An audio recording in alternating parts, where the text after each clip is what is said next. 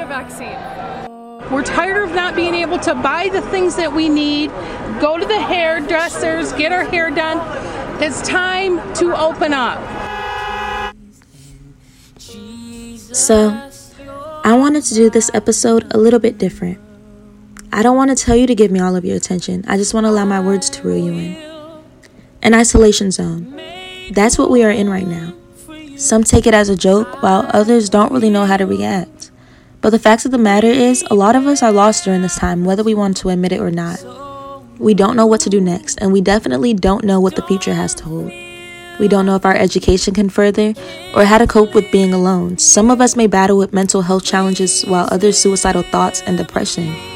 See, before this virus, we had to deal with this still, but it was easier to find a coping mechanism, being that we weren't in a state of independency.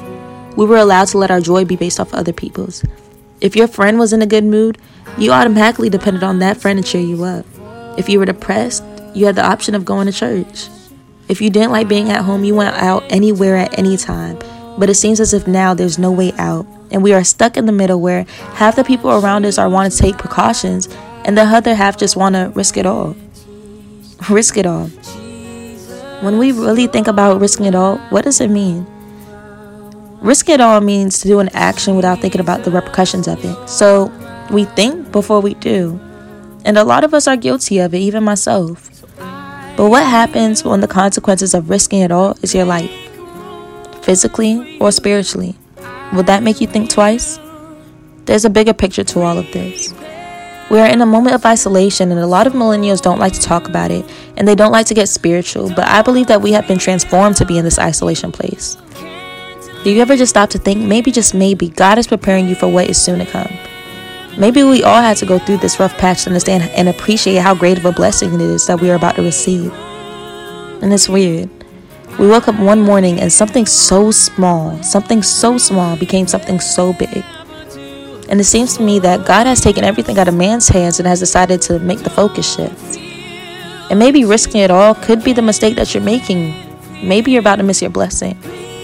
See, in this moment, I truly believe that God has taken everything away to see if we really trust Him like we say we do. To see if we are really depending on Him like we say we do. How many times do y'all pray to see a change? And for the ones that don't believe in prayer, how many times do you wake up early in the morning healthy and breathing? Not everyone can say the same. Be grateful. Use this moment of isolation as a moment of reassurance that it could only get better from here. 2020 is definitely not canceled. It's just taking us on a different journey. It's up to us to take it the right way. It can only get harder. Let faith be your guide throughout all of this. So let me do this. I challenge every youth, every person, every young adult to persevere. Claim 2020 as your year of expectancy. Walk in expectation and trust God for fulfillment. 2020 will be the year to look back and say, you know what, I remember when, but look at us now. Trust that God will guide, restore, and liberate you with or without your knowledge, consent, and cooperation. If God can take something you've never expected losing, He can replace it with something you've never imagined having.